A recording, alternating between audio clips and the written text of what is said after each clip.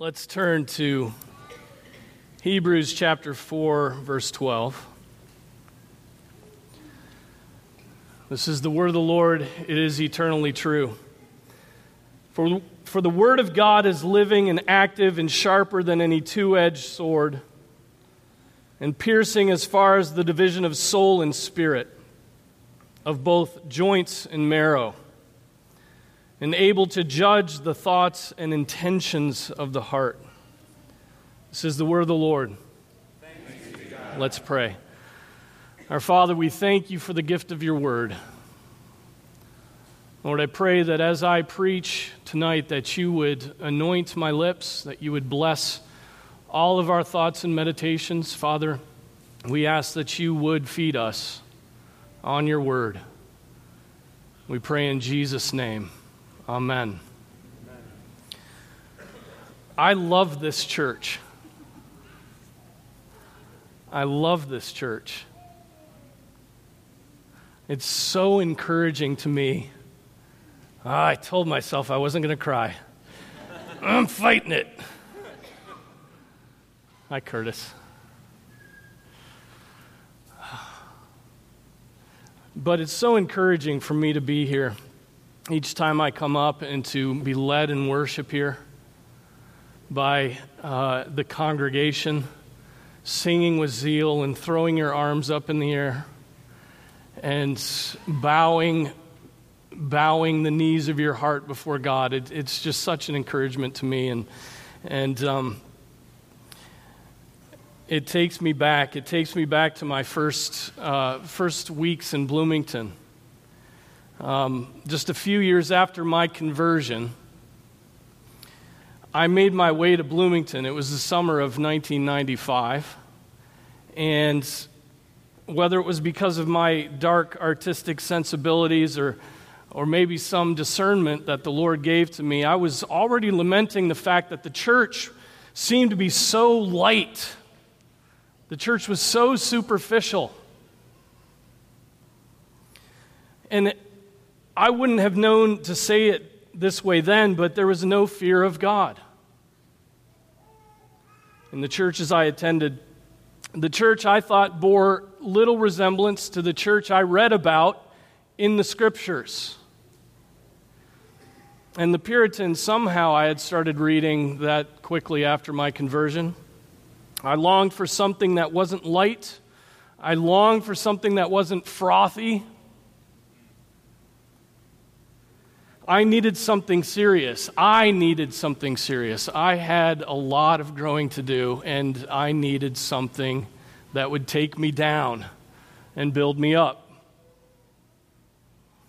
And I needed some experience in the church that corresponded to the weight of God's Word. That's what I desired.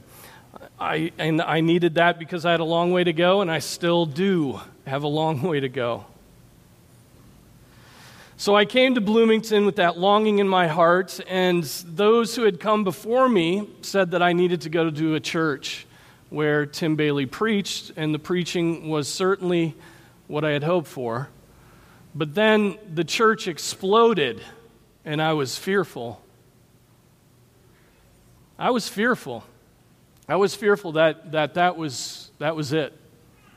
And I would have to go back to a church that was light and devoid of a fear of God and frothy.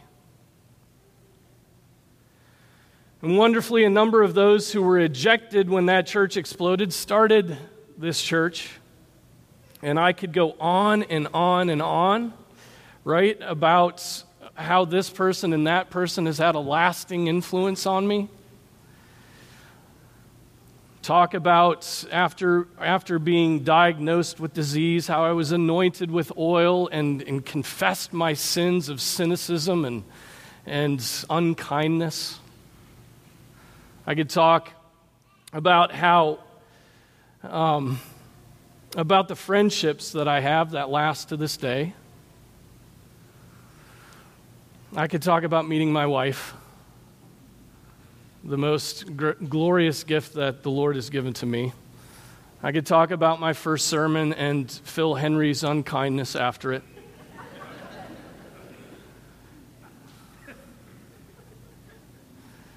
I could talk about learning from the faithfulness of Rita Coffey and Bob Kaplowitz. And on I could go. And I could say the same thing about the church I served with in Toledo, Ohio. Just precious souls that I miss. And the church I currently serve at in Spartanburg, South Carolina.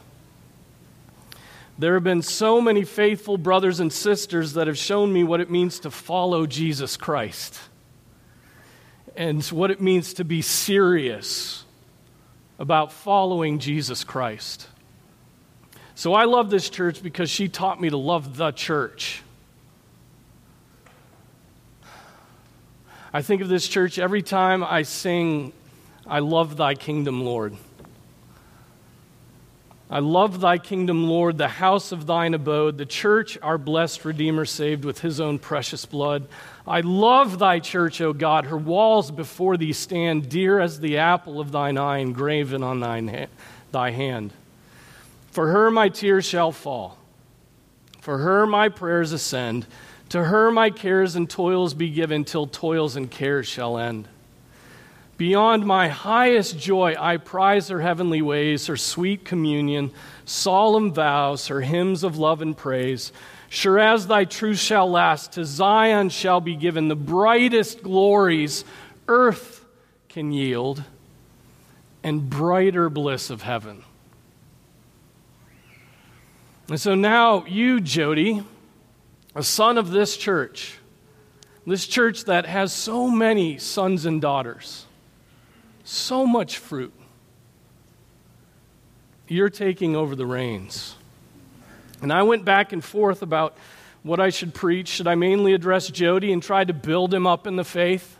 Because he needs to be built up in the faith right now. I thought of Moses and Joshua. God says to Joshua, "No man will be able to stand before you all the days of your life. Just as I have been with Moses, I will be with you. I will not fail you or forsake you." Joshua was probably overwhelmed with the task he had, taking millions of people into the promised land, but he had been there with Moses for years and had learned from him. He was as ready as a man can be, and yet he needed to hear that promise of God. And you've been trained, and now you're ready, and you've served here, and you've suffered in the ministry, and you're ready, but you still need to hear God's promise. I will be with you. God will be with you. But then my thoughts turn to the congregation. Do I focus on the congregation? This transition is your doing. Right? You chose the previous man. You accepted his resignation, and you chose the current man. And the presbytery is about to seal that selection with this installation. I thought about the incredible change that comes when you put yourself under a different shepherd. There's no more profound change, right, that a church can make than the one we are making official tonight. Imagine sitting under the ministry of the Apostle Paul for a number of years, and then he takes off to plant another church, and Timothy is left to set up an elders board and to take up the mantle for a time. The church in Corinth shows us what can happen during those transitions, right? Now I exhort you, brethren, by the name of our Lord Jesus Christ, that you all agree, and that there be no divisions among you, but that you be made complete in the same mind and in the same judgment. For I've been informed concerning you, my brothers, by Chloe's people, that there are quarrels among you. Now, I mean this, that each one of you is saying, I am of Paul, and I of Apollos, and I of Cephas, and I of Christ. Has Christ been divided? Paul was not crucified for you, was he? Or were you baptized in the name of Paul? Some of you will be tempted to throw off your new shepherd and say, I'm of Tim. Others will be relieved that Tim is on the other side of the planet. and will want to boast, I'm of Jody.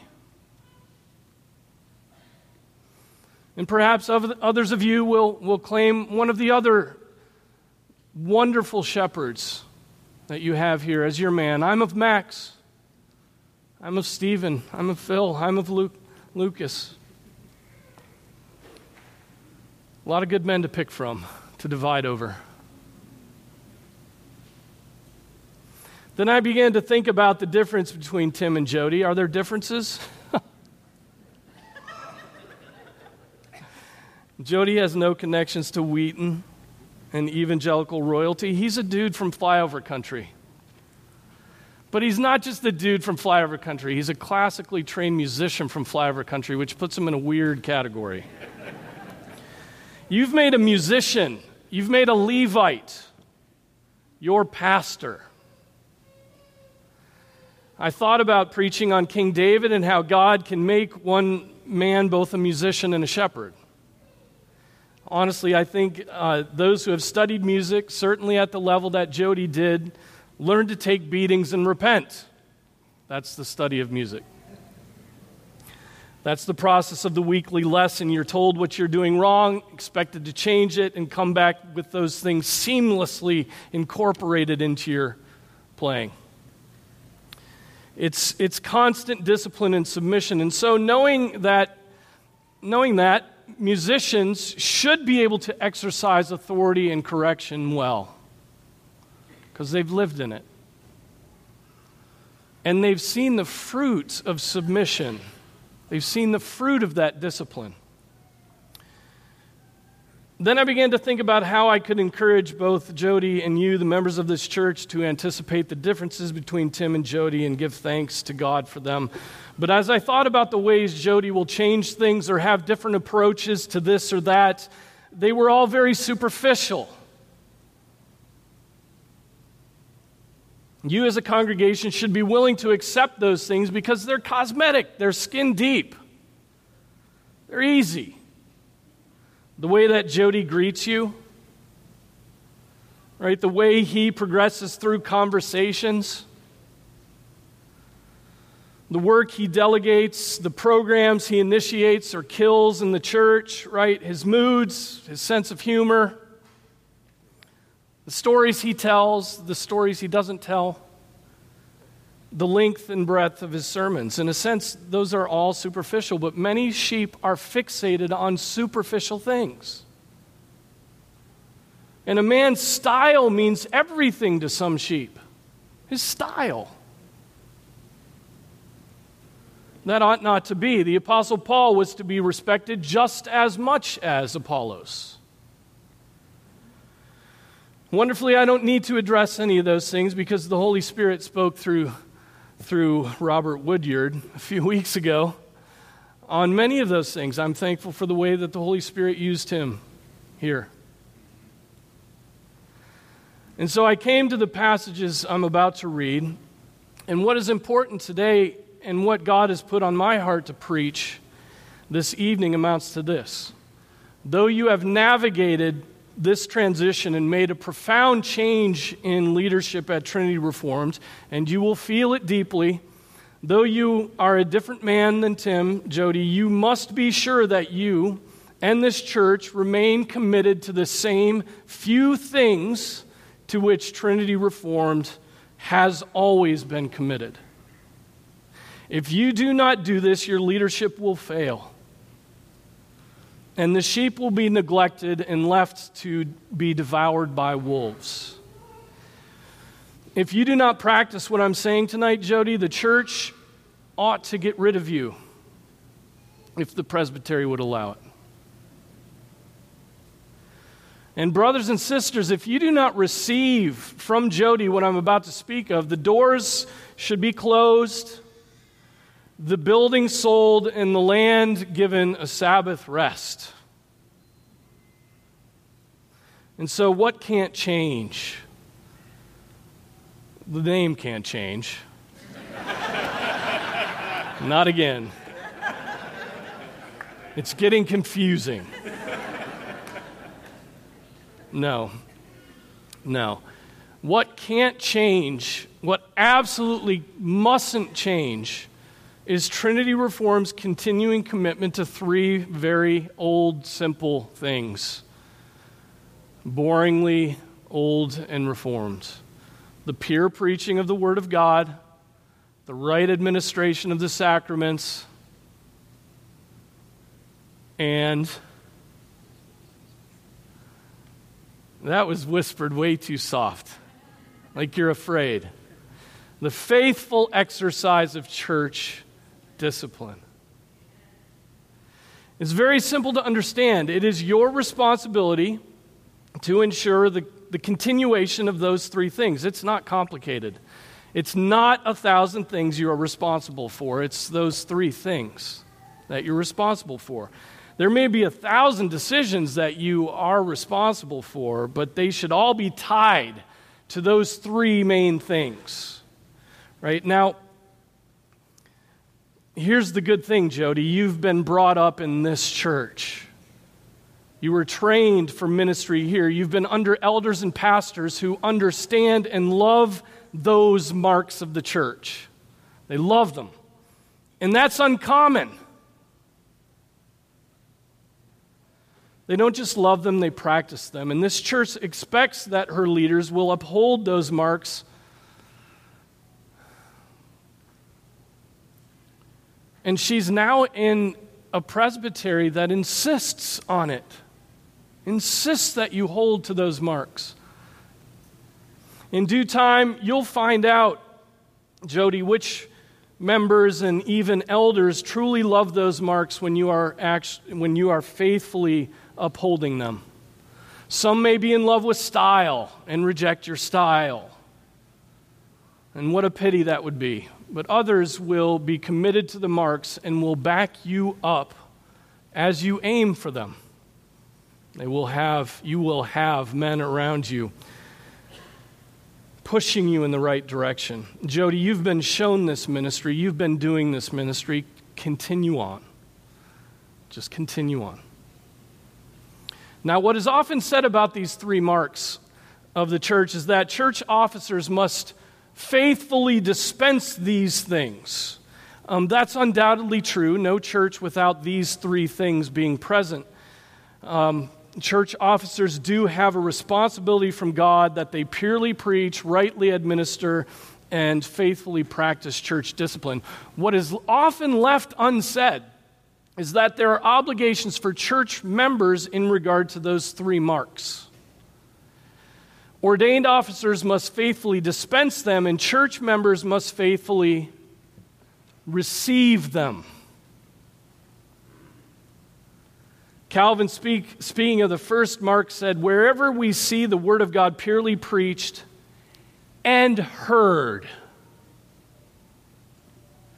purely preached and heard, there it is not to be doubted a church of God exists. So you, the members of Trinity Reformed, are to faithfully receive, or better yet, submit yourselves to the word preached, the sacraments administered, and the discipline practiced. It's your work to uphold the marks of the church by faithfully receiving them as the pastors do their work. When they are unfaithful, win them over by your chaste and reverent behavior. Give me the word. Give me discipline.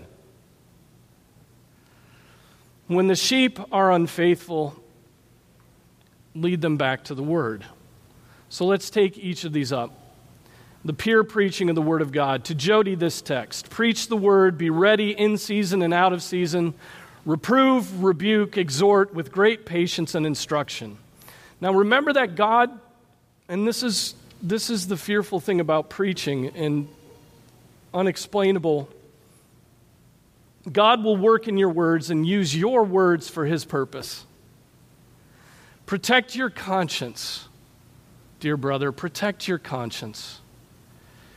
So that when you enter the pulpit, you have confidence that God will work through you. Saturate everything you do and every decision you make in prayer.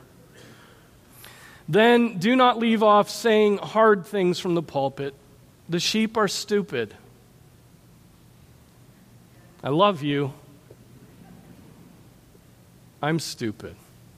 We are stupid. We need help. But do not leave off saying hard things, and do not be proud and leave off saying gentle things from the pulpit. The sheep are fearful.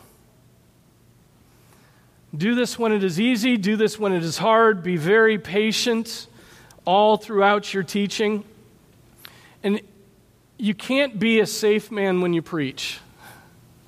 You have to have faith when you stand before the sheep. There will need to be times, Jody, when you shout. When you plead, when you make an ass of yourself. There will be times, and there have to be those times, and because you cannot allow people who are sleepy about their souls to continue to sleep.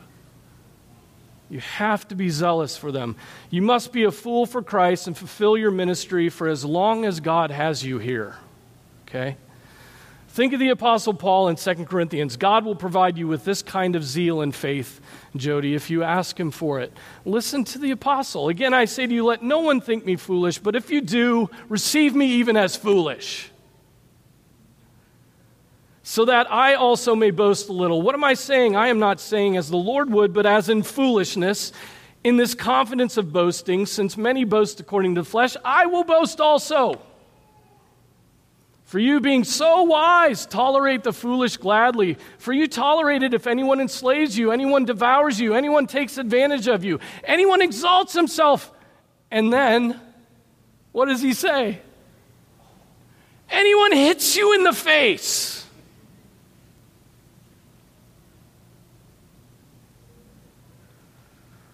To my shame, I must say that you have been weak by comparison. And you could go on and read in that section of 2 Corinthians where the Apostle Paul is just going after the sheep, having to explain himself parenthetically all throughout that he's not losing his mind, but he has a purpose.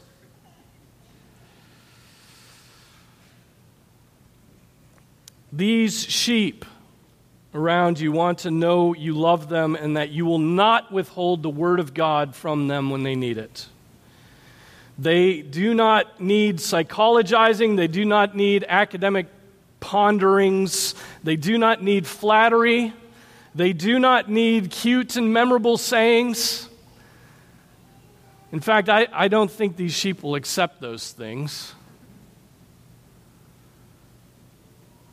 There are 100 other pulpits in this city under which they could sit that would give them such soul-destroying junk.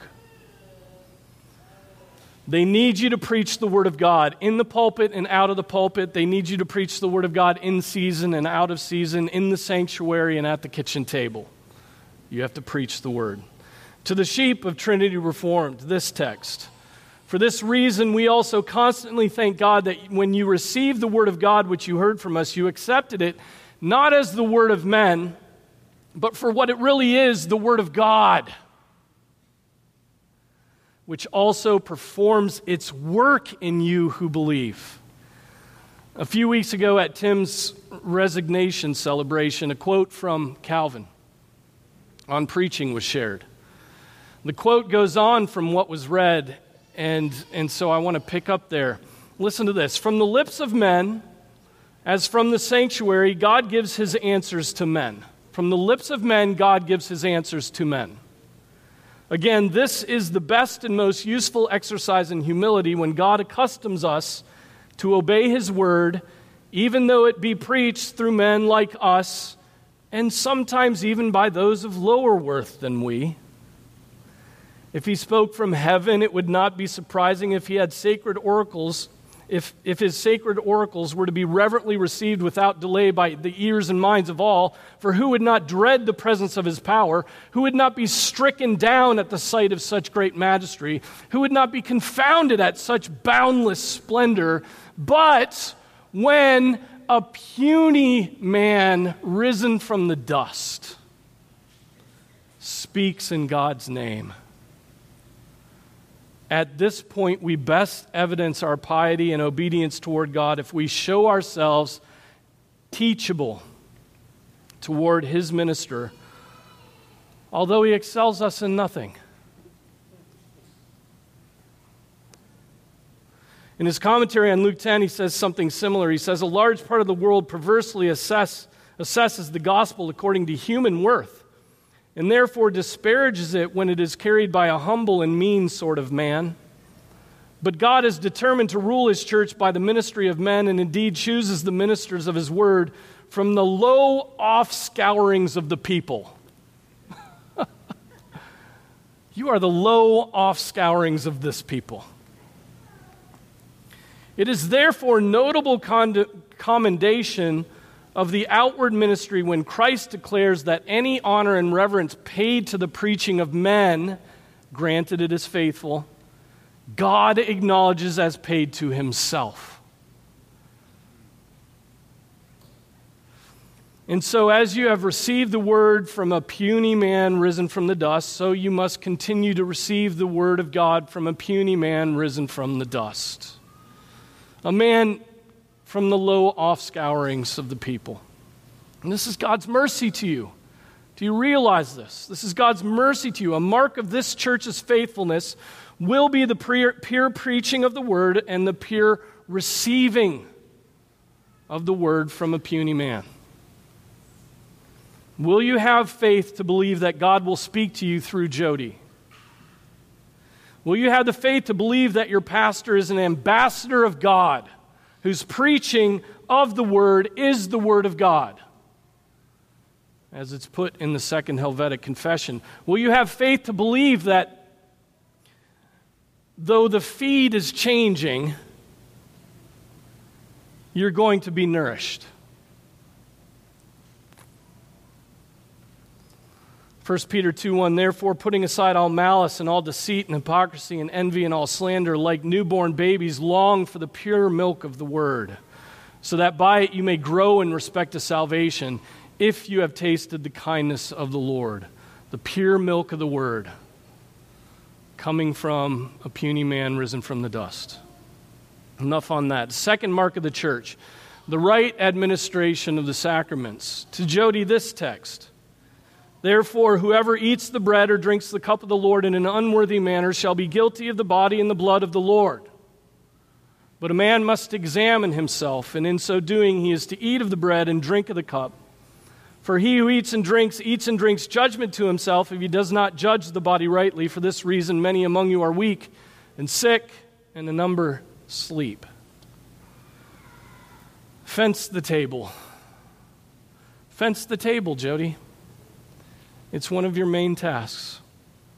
This is the Lord's table, and you must be courageous when you fence the table.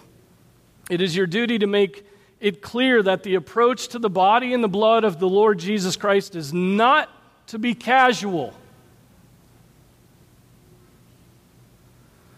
There would be no kindness and love in making this meal trivial and light. Joyful, yes, but don't make it casual. Joyful because of its intensity. And do not allow parents, Jody, to pressure you into serving this meal to those who cannot examine themselves. And do not allow the unrepentant to pressure you into serving this meal to those who won't examine themselves, no matter how much money they give to the church. Welcome sinners who are sorry for their sins to this meal, and keep all others away until they too are sorry for their sins and cling to Jesus Christ for salvation.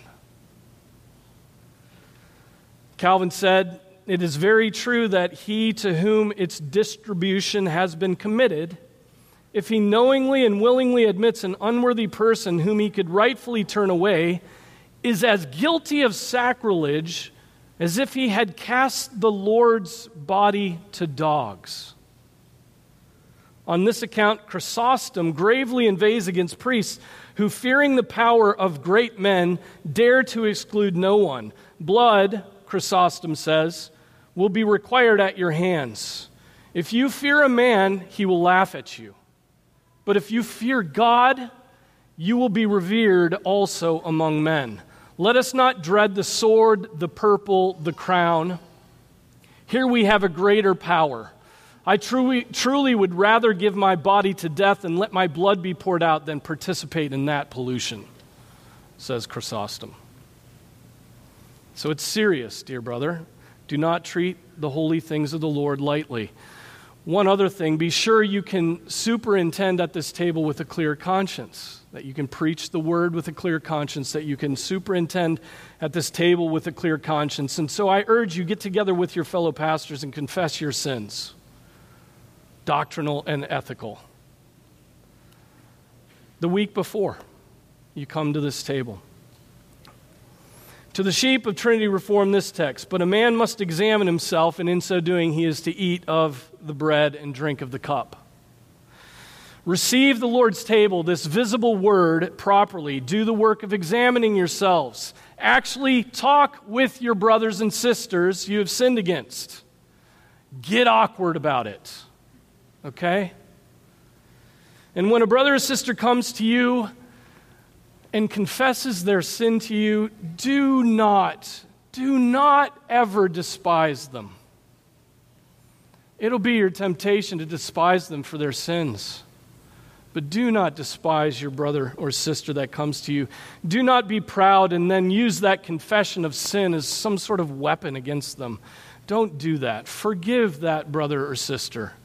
Right? The same could be said for spouses, for children and mothers, children and fathers, and friends. The other thing I would say to you about the pure receiving of this mark of the church, do not lie when you come to this table, brothers and sisters. Don't lie. How do you lie when you come to this table? Well, you lie when you leave your sins unconfessed while making sure your friends and family and pastors see you coming to the Lord's table. Growth in the Christian life does not come by keeping the outside of the cup clean.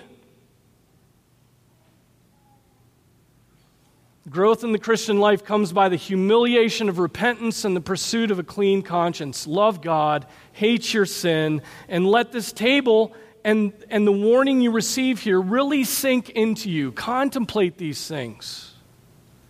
Let them be a constant reminder to cling to what is good and abhor what is evil.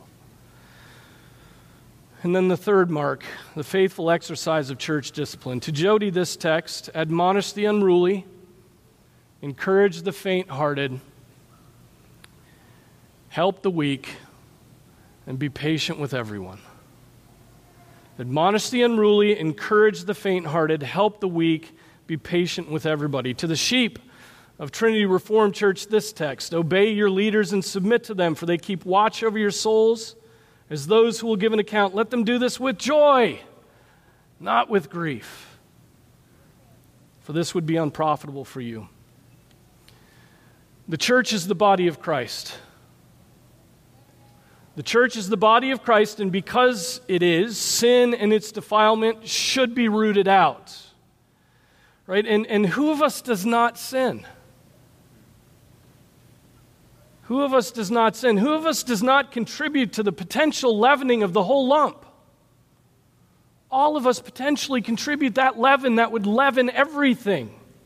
And so, pastors and elders, you must fill your minds with the glory of Jesus Christ so that you are scandalized by your own sins and also zealous for the purity of the bride of Jesus Christ. We're all under church discipline because we are all sinners.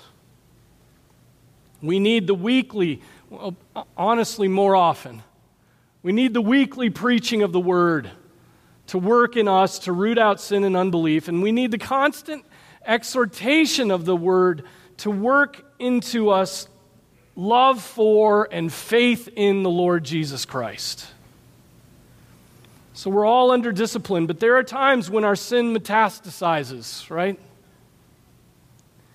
And we come quite close to making shipwreck of our souls, and so the medicine to root out that disease has to be stronger. And that's when formal process comes in, suspension, from the sacraments, excommunication. And if you, brothers, don't have in mind first the glory of God, you will shy away from the stronger medicine, because your ministry will just become a circus of trying to maintain relationships at all costs between yourself and others and between members of the church. You'll just be you'll be like a relationship negotiator. If you don't have the purity of the bride of Christ in mind, if you don't have in mind the purity of the bride that Christ deserves and demands, you'll begin to call your inaction love. Leaving sheep alone will be love. And if you don't have in mind the kindness of God that comes to us through repentance, you'll become like those that the Apostle Paul was correcting in the book of Romans. They thought that they could continue in sin so that grace may abound. And what does he say? How shall we who died to sin still live in it?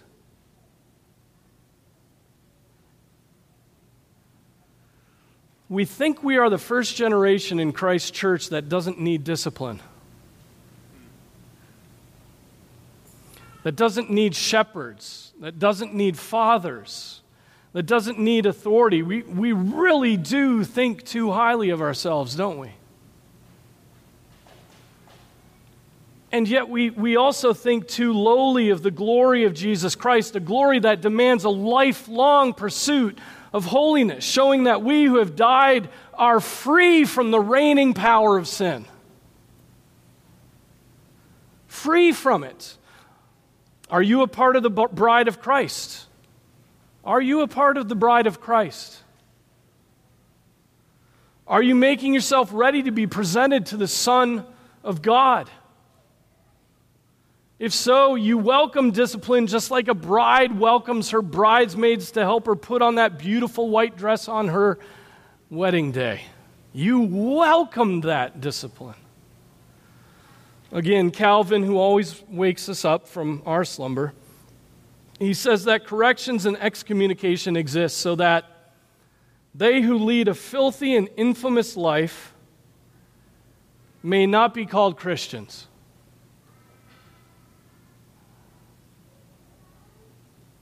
To the dishonor of God, as if His holy church were a conspiracy of wicked and abandoned men. For since the church itself is the body of Christ, it cannot be corrupted by such foul and decaying members without some disgrace falling upon its head. Therefore, that there may be no such thing in the church to brand its most sacred name with disgrace, they from whose wickedness infamy resounds to the Christian name must be banished from its family. Because Christ is glorious and holy. Do you understand this? Do you understand that your love for Christ's own glory and the purity of His bride must be deep and intense, and it must be first? It has to be first so that you can then properly love the erring sheep, even to the point of putting them out of the family, if that will lead them back to Christ. And dear brothers and sisters, you will be tempted to think the zeal of your pastors have for the glory of Jesus Christ is a personal vendetta against you. You will even be tempted to think that the zeal your pastors have for your own good is a personal vendetta against you. Some of you children here will reject church discipline.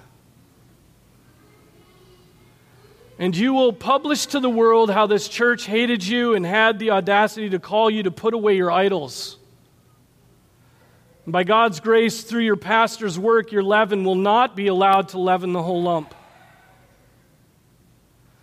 Others of you will be teachable and will receive church discipline because you have learned by the Spirit's work in you to oppose yourself. That's what you do every day, just constantly opposing yourself. To oppose your own sin, to buffet your body to make it your slave. You have the same goal in mind as your pastors, the glory of Jesus Christ and the purity of His bride. right? And so when they leave those meetings with you, let them allow to leave rejoicing. Rejoicing that you allowed them to do their work with joy, but honestly more so because even your willingness to consider their words, let alone the actual work of repentance, gives glory to God. And it continues and contributes to the purity of Christ's bride, the church. And so, Jody, this work must be done, and you will only have the fortitude for it if you are always increasing in your love for Christ and your love for the purity of his bride. And brothers and sisters, you must receive discipline from Jody in his preaching, his administration of the sacraments, his discipline, and you will only have the fortitude for it if you are always personally increasing in your love for Christ and the purity of his bride. So, friends, the work of God continues here, just as it has been. The work of God continues here. Nothing new. Nothing new. We don't want new things. We don't want shiny new things. And so as you steer the ship, your task is clear, Jody. In fact, the 3 marks of the church I've mentioned are actually only one. You realize that. The key mark of the church, the soul of the church, is the Word of God. You preach the Word, you administrate the visible Word in the sacraments, and you apply the Word in discipline. So it's one thing, the Word of God. One thing. You're a minister of God's Word. God will supply you with every bit of wisdom you need to fulfill your calling if you ask Him, and He'll do so generously without finding fault. So ask Him to supply the wisdom and faith you need. Give these dear souls the Word of God. Give them the Word of God. Okay, with all seriousness, with all tenderness. And brothers and sisters, Jody is your man. And the presbytery is putting him in this place. He's taught you to worship God. He has taught you over years to worship God. And so your affection and your trust for Jody runs so deep already. Now receive the Word of God from him. Receive it. Sit under it. Take it from him. Christ rules this church by His Word. May His Word continue to do its work here for many, many generations to come. Amen? For the Word of God is living and active and sharper than any two-edged sword, and piercing as far as the division of soul and spirit, of both joints and marrow, and able to judge the thoughts and intentions of the heart. The Word of God. Let's pray. Oh, our Father, we thank You for Your Word. We thank You for the Spirit who gives us understanding of Your Word. We thank You for the Spirit that works in Your preached Word to illumine minds. We thank You for the ways that each one of us have been disciplined by Your Word. We can all think of verses that just struck us down, that just annihilated us. And Father, we're so thankful for that discipline because we know that every good father disciplines his sons. And so thank You for this. Lord, may the Word of Christ richly dwell here in every heart. I pray this in Jesus' name. Amen.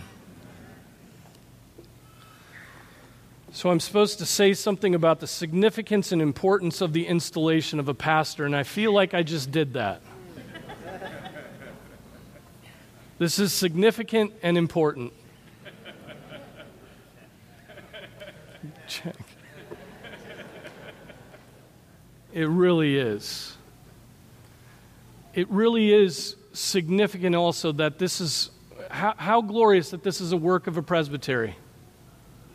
Right? That the presbytery is installing this man who's not even a member of this church. He's a member of presbytery. So if he goes off the rails, guess who we're going to come at him, right? And we're going to encourage him to love you and serve you, and we're going to serve you along with him. And so we install him today, and that's a glorious treasure and for your church. Amen. David.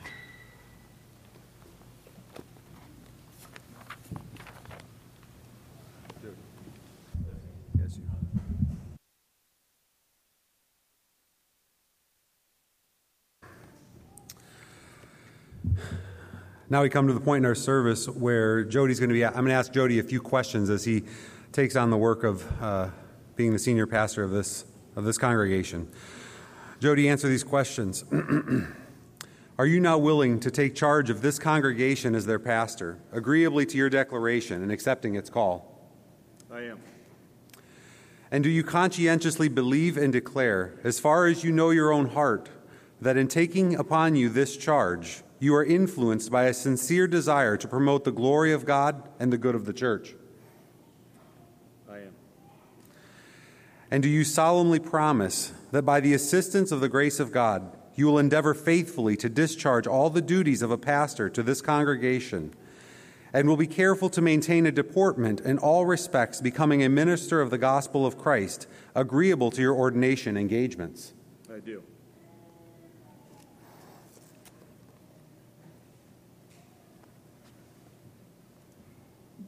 Brothers and sisters, would you please stand? It's now my privilege to ask you some questions, and it's your job to say we do.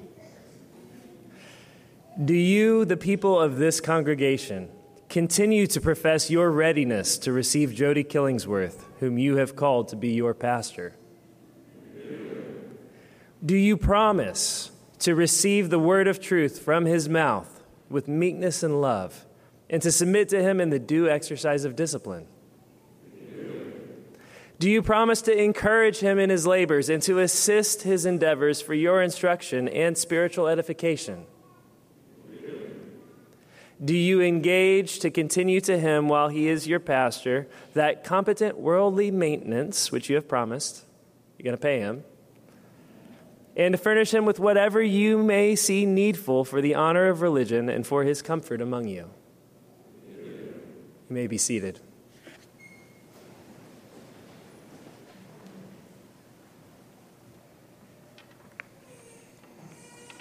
And now we're going to pray for Jody and for all of you. So Jody, come over this way. All right, let's pray. Almighty God, creator of heaven and earth, you who spoke this universe into being by your powerful word, you who have given us a message of life for this broken world, a world that has turned its back on you and has turned against you, you who have given us the message of life and hope and salvation and forgiveness. We come this evening to set apart Jody for the spread and the proclamation of this good news, this gospel. As we set him apart, we pray that you would set apart every component of his being. Set apart his eyes, equip them to see Christ in all of Scripture, to see the richness, the glorious beauty of the Lord Jesus Christ. Set apart his lips to speak the truth with boldness and clarity, to proclaim the truth with wisdom and gentleness, to display to all who hear both their need of the Savior and the beauty of the Savior, both the seriousness of sin and the wonder of salvation. Grant him the fluency of speech, the richness of vocabulary, the speed of thought, and the clarity of expression, everything that is required to convey the sweet beauty of the gospel, the awful ugliness of sin, and the eternal realities of heaven and hell. Grant him the lips and tongue that he needs. Set apart his ears to hear what you have to say to him by your Spirit, to hear the needs of the congregation, to hear the hidden sorrows of their hearts, to hear the burdens of the community around him, to hear your guiding ways in his shepherding, along with the elders of this congregation. Set apart his heart so that it beats with warmth and love for the lost, warmth for the precious blood-bought people of Christ, whom you have entrusted to him. May he go out to seek and to find the lost, and may he shepherd well the people that lie so richly and preciously on his Savior's heart. Grant him something of the heart of the Lord Jesus Christ as it beats even now in heaven. Set apart his backbone to stand strong and firm for the truth, a firmness of resolve as your word comes under attack from so many different directions. Grant him the tenderness of heart to hold out the truth winsomely and the strength of steel to stand firm in the face of the onslaught. Set apart his knees. May he often be on his knees, seeking the help of your Spirit to empower your word as it is proclaimed. May he be on his knees on a Saturday evening and on a Sabbath when he comes home from the service. May he be on his knees when he comes before your word for the congregation. Set him apart to be on his knees. Set apart his feet, that they might be ready to go out amongst this congregation, to visit them, to lead them, to go and find them when they are wandering, to go and seek them out when they are hurting. Give him feet like those of a shepherd. Shod those feet with the readiness that comes with the gospel of peace, to go out not only to his flock, but to the surrounding areas, to share the good news of the Lord Jesus Christ. Set apart everything you have gifted to this man, heart and mind, body and soul, and fill it with all that he needs to fulfill this glorious task. O Lord, may all that he does be used by you to refresh, to melt, to convict, and to comfort. O Lord, before us stands a man of dust. He is not able. Around him stand men of dust, and we are not able. And so, O Lord, we come to the one who is able. And we pray that as we set this man apart, that you, by your Spirit, would make him able for all that you have in store for him, and that he would look to you, and that this congregation would look to you for this enabling. And Father, we also lift up this congregation to you, praying that they would love Jody and be an encouragement to him, that they would possess humble hearts to receive his ministry of the word with joy and thanksgiving, that they would pray for him, that God would assist him and bless his labors, and that they would support him under all his trials and afflictions and stand by him in those trials, afflictions, and sufferings, that they would be a help to him as he leads his own home, loving his wife as Christ loves the church, and raising his children in the nurture and admonition of the Lord, that they would obey him in the exercise of every part of his official authority according to the word, that they would treat him with respect and esteem, that they would contribute generously toward his upkeep, that he may fully apply himself to the extensive duties of his office, that their relationship would be characterized by mutual love and honor, and that together they would be a people marked by daily repentance, confessing their sins and turning afresh to the Lord Jesus Christ. Father, we ask these things as we set this man apart in Jesus' name and for his sake and for his glory. Amen.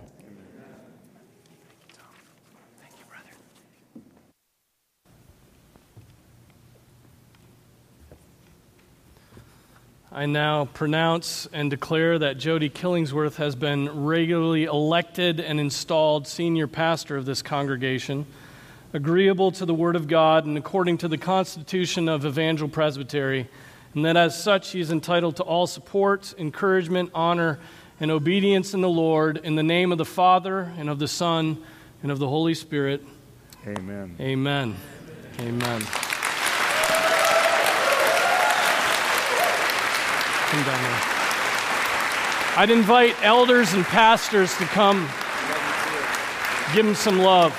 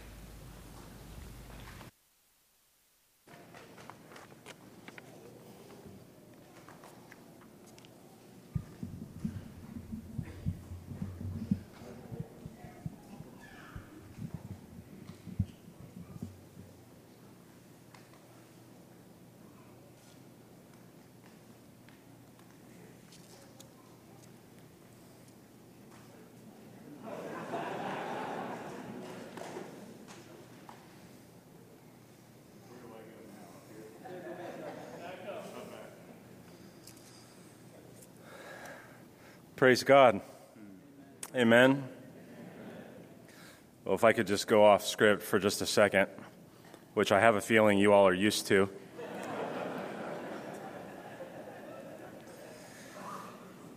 I want to say that I hope we realize how absolutely special today is and how unique it is. This almost never happens in church life. It almost never happens that your senior pastor preaches his last sermon and on Sunday night, your new senior pastor is installed. That almost never happens.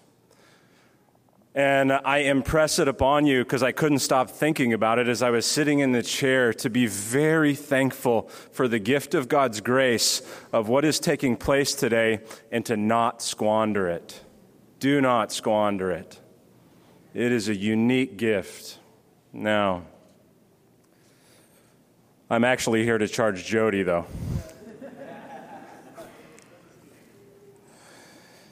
My dear brother and friend,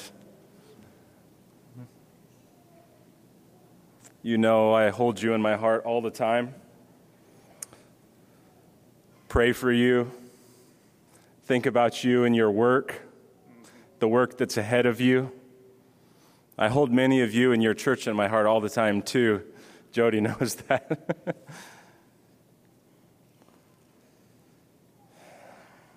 You've heard very good words from Pastor Andrew.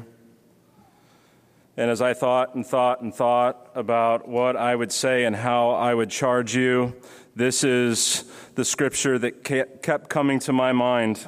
2 Corinthians chapter 4, verse 7. The Apostle Paul writes, inspired of the Holy Spirit, "But we have this treasure in jars of clay to show that the surpassing power belongs to God and not to us."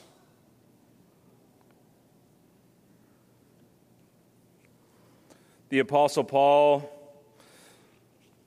small and insignificant in appearance, his ministry followed Jesus.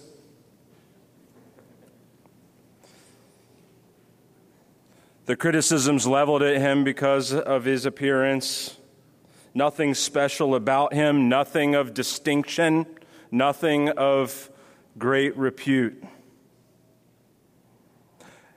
And you need none of those things. Trust me, I come from a whole bunch of men who were distinguished in their appearance, tall, good-looking, distinguished in their appearance, and in many ways they were more like Saul. You need none of that. Absolutely none of it. The Apostle Paul here in this passage is perplexed and suffering. His body is beaten. He's given over to death in many ways for life in the sheep. And he had nothing of show.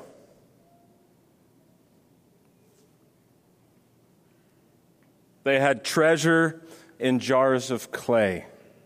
They had the treasure of the gospel of Jesus Christ in their heart, in their brain and in their body, just as you have in your personality and in your body, in your brain, just as God has made exactly you for the task at hand.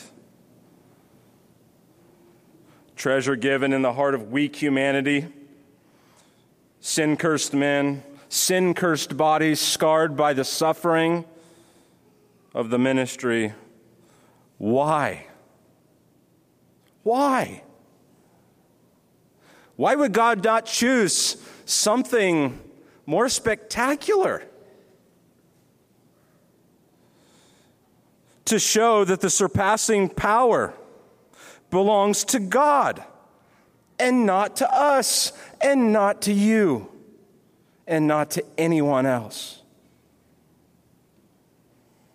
And you must have faith that God's endgame is to display His power and His glory in the life of this church through a jar of clay.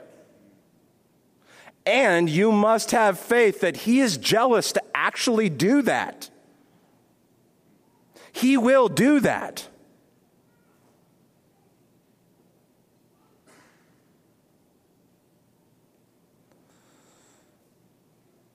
You must have faith that He is glorified so that when everyone looks at you and does a double take,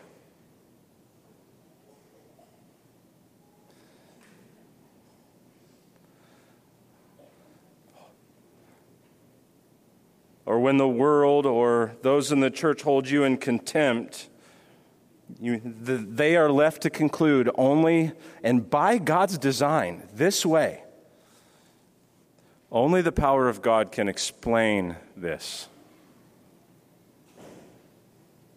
Calvin wrote of this text, "It's usual for great treasures to be laid up in earthen pots.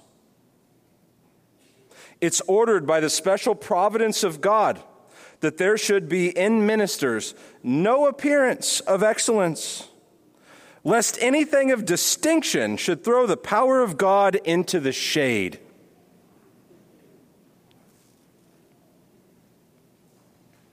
As therefore the abasement of ministers and the outward contempt of their persons give occasion for glory accruing to God." Dear brother, the triune God has put together today,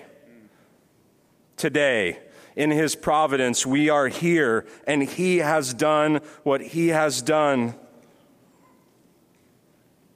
The Holy Spirit has persuaded the whole of this congregation that it is good for you to be their senior pastor. As for me, I have zero doubt.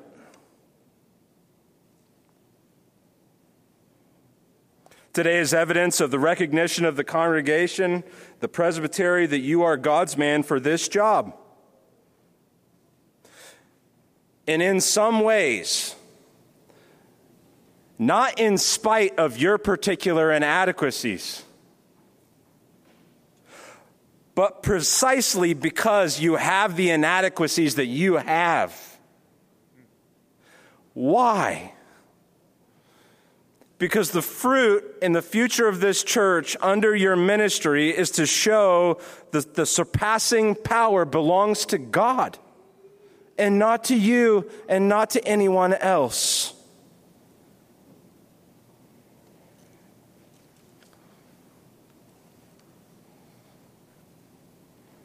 I have found myself on a bit of a tirade as of late as a pastor in our church, trying to get us to believe that the average reality is that failure is everywhere. And your failures as a minister of the gospel of Jesus Christ will put the number of stars to shame. Trust me.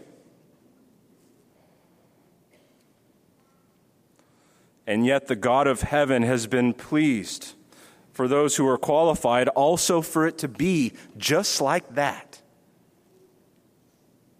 So that no man may boast, that no congregation may boast, and the salvation of the world would glorify His power. That this is His doing.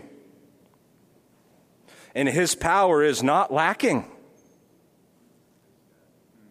He does not need the perfections or skills of musical performance. Spot on there. Yeah.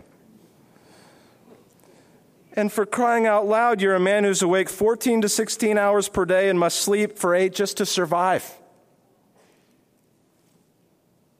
Whatever skills you have, the day and night cycle will remind you that you have this treasure in an earthen vessel, a jar of clay, and fruit will be brought forward from the life of your ministry to show that the surpassing power belongs to God and not to us. So take heart, our dear brother. Be strong, courageous. Carry on in the work that is established and build on what God has wired you precisely to build here, according to the grace that He gives you and the power that He will work. Jesus didn't stop building His church today. Jesus didn't stop building His church today. He's building His church, just as He promised today, Lord willing, tomorrow, and for how many years we have here. He is building His church, and you are His man for this flock. There is no other man and there is no other calling. It is yours and it is from Him, and He has given it to you, so that when you read the beginning of the letters, when the Apostle Paul is referencing his authority, remember today. Remember your ordination and your calling, and carry on the work with in this jar of clay that you are. Trust God, Jody. Trust God for greater fruitfulness in the days ahead through you. Because God would precisely want to do that to show the surpassing power belongs to Him and not to you. Love you.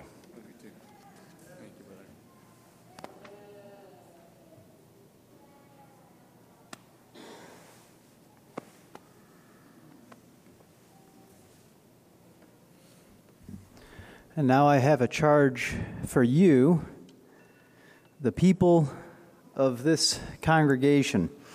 And you've already heard the verse that I want to read to you undoubtedly many times before, certainly also tonight, Hebrews 13:17. Obey your leaders and submit to them, for they keep watch over your souls as those who will give an account. Let them do this with joy and not with grief, for this would be unprofitable for you. It's easy to lose the practicality of this command.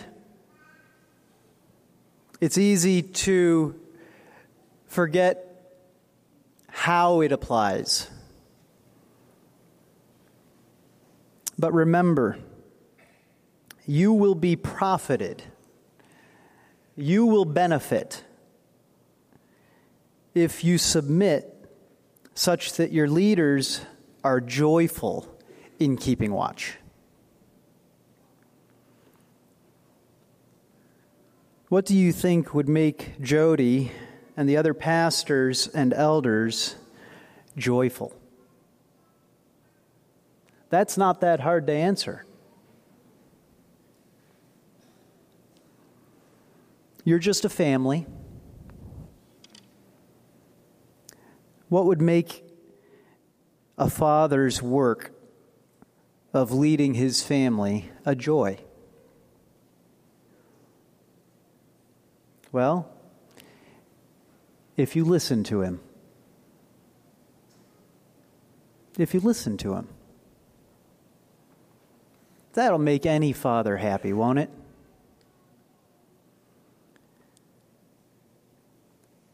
So listen. But listen always remembering, like the Bereans, that you're listening for God's words. And so just as the Bereans checked the scriptures to make sure the things that they were hearing were true, you also must remember that these men can fall into error in a desire to please you.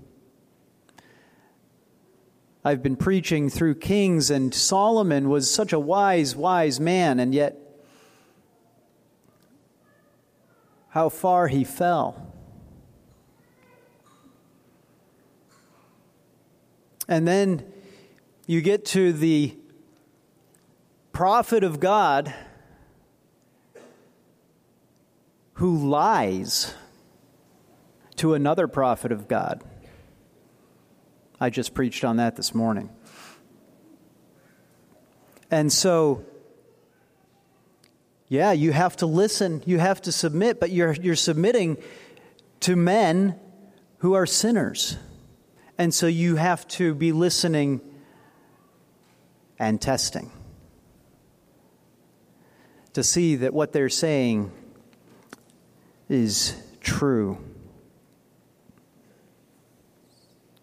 Yes, they are sinners, and that means also that you can bring them joy by forgiving them. You can bring them joy by forgiving them. Doesn't every father want their children to grow and eventually forgive them?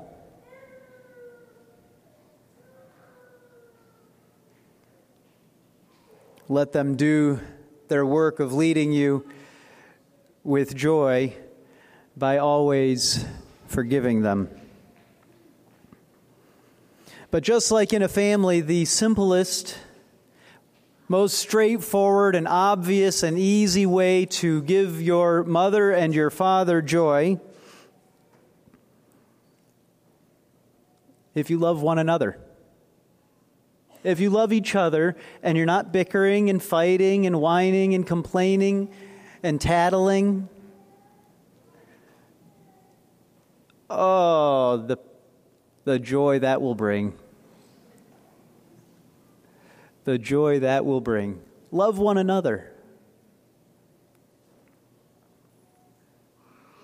But most of all,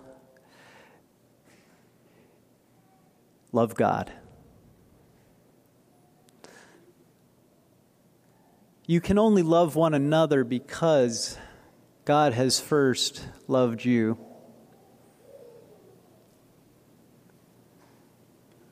Love Him.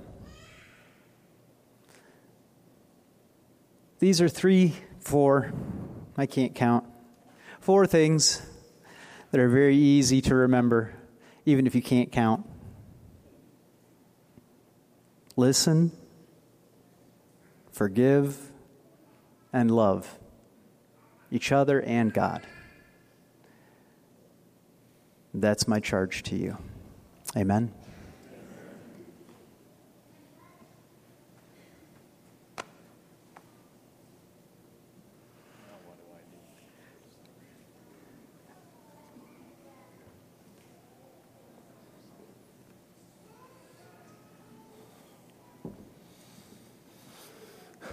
Let us pray.